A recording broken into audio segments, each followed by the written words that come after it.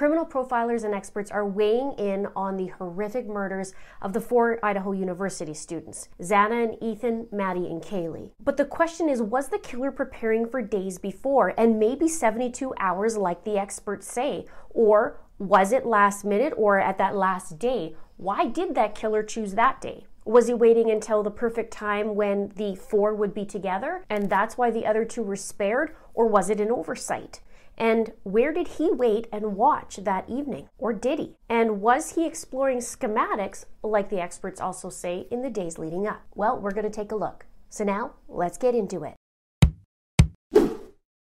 Criminal profilers and authorities are saying that they feel it's male because of the energy and the strength it takes to do these stabbings, and all 4 of them. And as the profiler said, maybe the killer planned this 72 hours before. So I did a little search between the 9th and the 13th. The 12th is actually the night that everyone went out. Xana and Ethan went on their way, and then Maddie and Kaylee went on their way. The 13th, in the early morning hours, is when they were killed. Now, I did a search, and if you see just between the 9th and 13th, you'll see that Xana was actually Googled quite a bit on November 12th, which is the night of the murders. And also you'll see Maddie Mogan. Ethan Chapin and Kaylee were not. Now, if you look on the top left corner, you'll see I have Idaho in there. So the search comes from Idaho. I narrowed it down. So that is an interesting piece of information. Who knows what that could be about, but I thought I would show you. And Kaylee had been talking about a stalker according to the authorities. They said she started complaining about one in September. And so they're looking into that. And Kaylee was also going to be graduating in December, and reports are saying that in January she was supposed to get a new tech job and go to Texas. So she was just coming in for a little bit to show everybody her new vehicle, and then she was going to move. And then also I did a search for the house, 1122 King Road. Now if I did that without the town, then it does do quite a few searches, but could be any, 1122 King Road all around the world. I think it pulled up a few anyways when I was doing the mapping. So I did that, plus I did 1122 King Road, Moscow, Idaho, and then I did Moscow as, just the abbreviated ID. You can see here on November 12th that it was also searched quite a bit at the Moscow, Idaho search query. So the question I was wondering was the house up for rent at all in any of the rooms? And were there numerous people or potentially people coming to take a look at those rooms? If you know that, let me know that in the comments below. But in beginning of August, I did see that Xana had items for sale on Facebook Marketplace, and I wondered, did Kaylee, since she was going to be moving, or was that room up for rent? So let's take a look at the area. Moscow is under 26,000 people. It's a young university town. I see there's a male population of 51.63%, female population of 48.37%, and the median age is actually 25, so super young town. Now, where the house is located is 1122 King Road, as we said.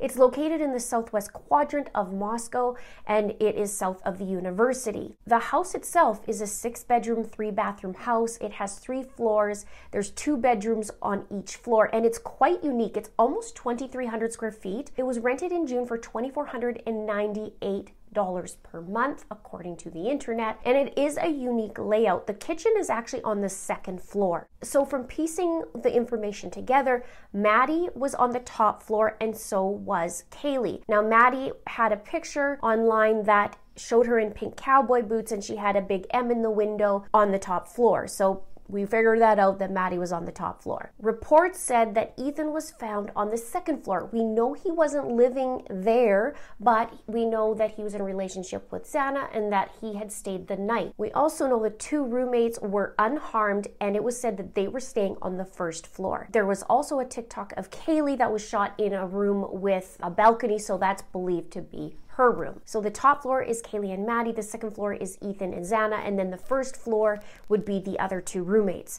Now, the 2nd floor actually had an empty room, so this is where I was wondering if they were looking for more roommates, or it should have been empty. I guess we don't really know the full scope. Did this person perhaps come and take a look at this place if it was being rented out?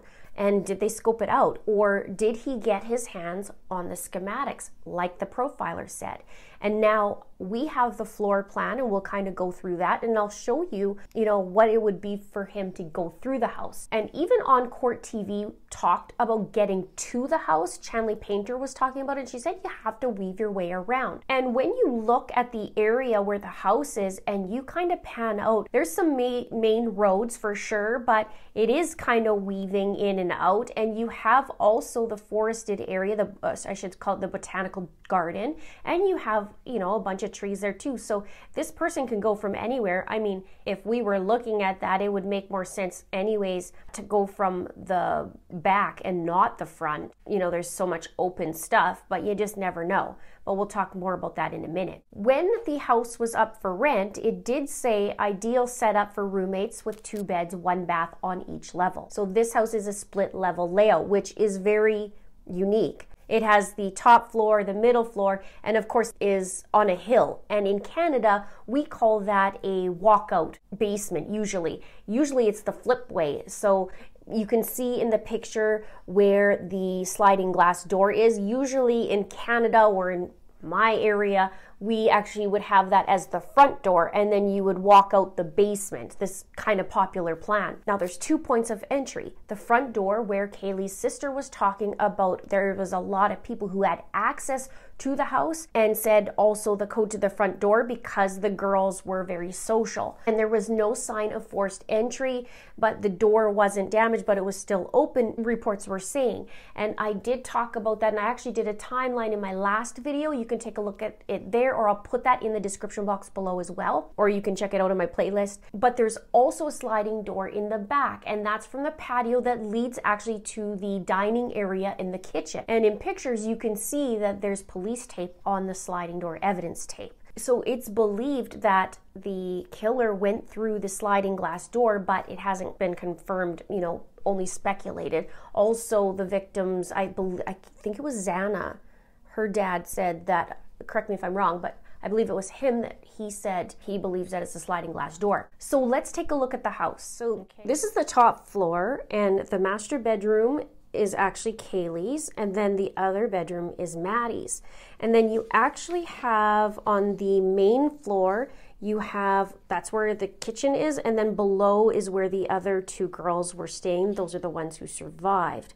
So it's believed that in here is where the killer came. So you have him coming through the sliding glass door. You go here, and then you're gonna have to weave through the kitchen, over here, through the foyer, and then you're going through the living room, and you're going over here all the way to where Xana and Ethan is.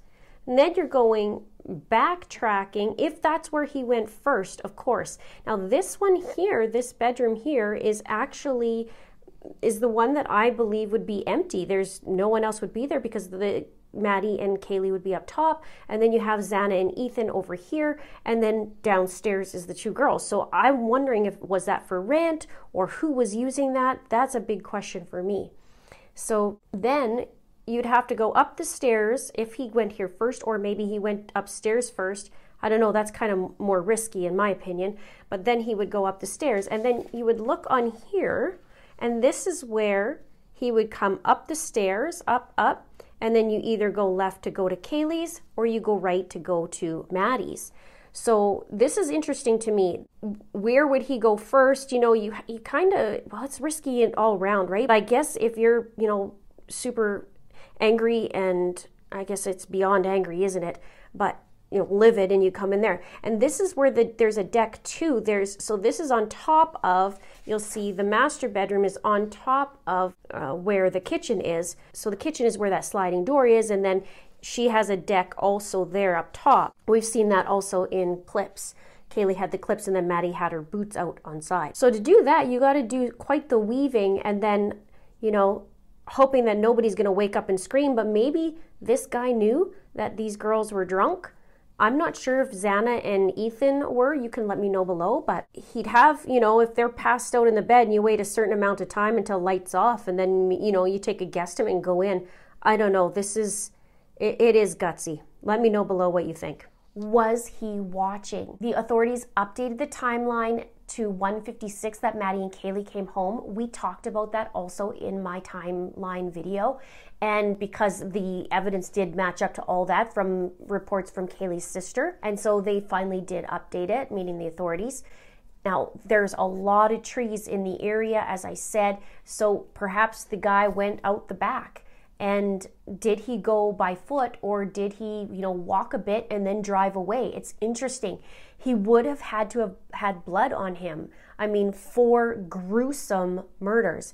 Or maybe, did he come equipped? Because I was thinking one of those hazmat suits where you just kind of unzip it, let it go, and then keep going. But there still has to be something, you would think. I don't know. This is very bizarre. And these questions keep coming up. Did he watch their social media and worked it out that way of what that house looked like and where he could go, or where, each of the victims are? It's creepy, but it could be. The police actually refused to say which order that the murders were committed. And according to profilers, he says that the killer could be a hunter, a butcher, or something in that realm. But according to retired criminal behavior expert Jim Clemente, he said that this is a younger man, he believes, who is a first-time killer and comfortable with blood. He says this is an extremely risky crime for the offender unless he knows one or more of the victims or he's been stalking one of them. Going into an occupied dwelling with 6 young adults, any of whom could have had a knife or gun or cell phone to call the police,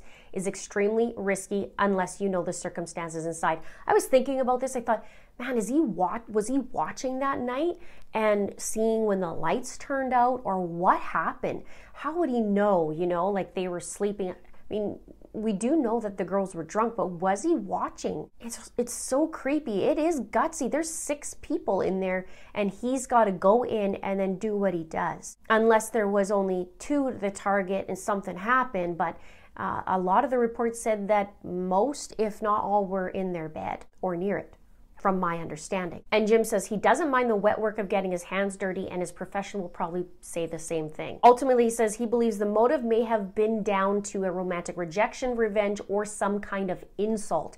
He also talked about incels, but he says somebody in this community knows him. Reports are coming in too, though, that the dog that lived there did not bark at night either. So it's so weird. Maybe the dog knew him.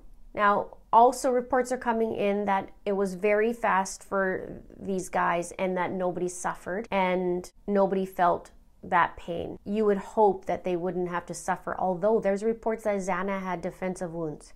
So it's horrible. I can't even imagine the horror to wake up to somebody there, let alone grabbing a knife and doing what they did. So events that are coming up is there's a candlelight vigil on November 30th at 5 p.m. Friday, December 2nd at 11, there is a celebration of life in Post Falls. And also there's a separate memorials for Maddie and Kaylee. Those will also be held, but the details haven't been worked out yet. And there was a tulip garden, it was said, that has been planted in Ethan's honor in Mount Vernon, calling it Ethan's Smile. To check out the playlist, you can check right there, and I do videos every single week. Thank you so much for watching. We'll see you soon. Say goodbye to your credit card rewards. Greedy corporate mega stores, led by Walmart and Target, are pushing for a law in Congress to take away your hard-earned cash back and travel points to line their pockets. The Durbin-Marshall credit card bill would enact harmful credit card routing mandates that would end credit card rewards as we know it. If you love your credit card rewards, tell your lawmakers, hands off my rewards. Tell them to oppose the Durbin-Marshall credit card bill.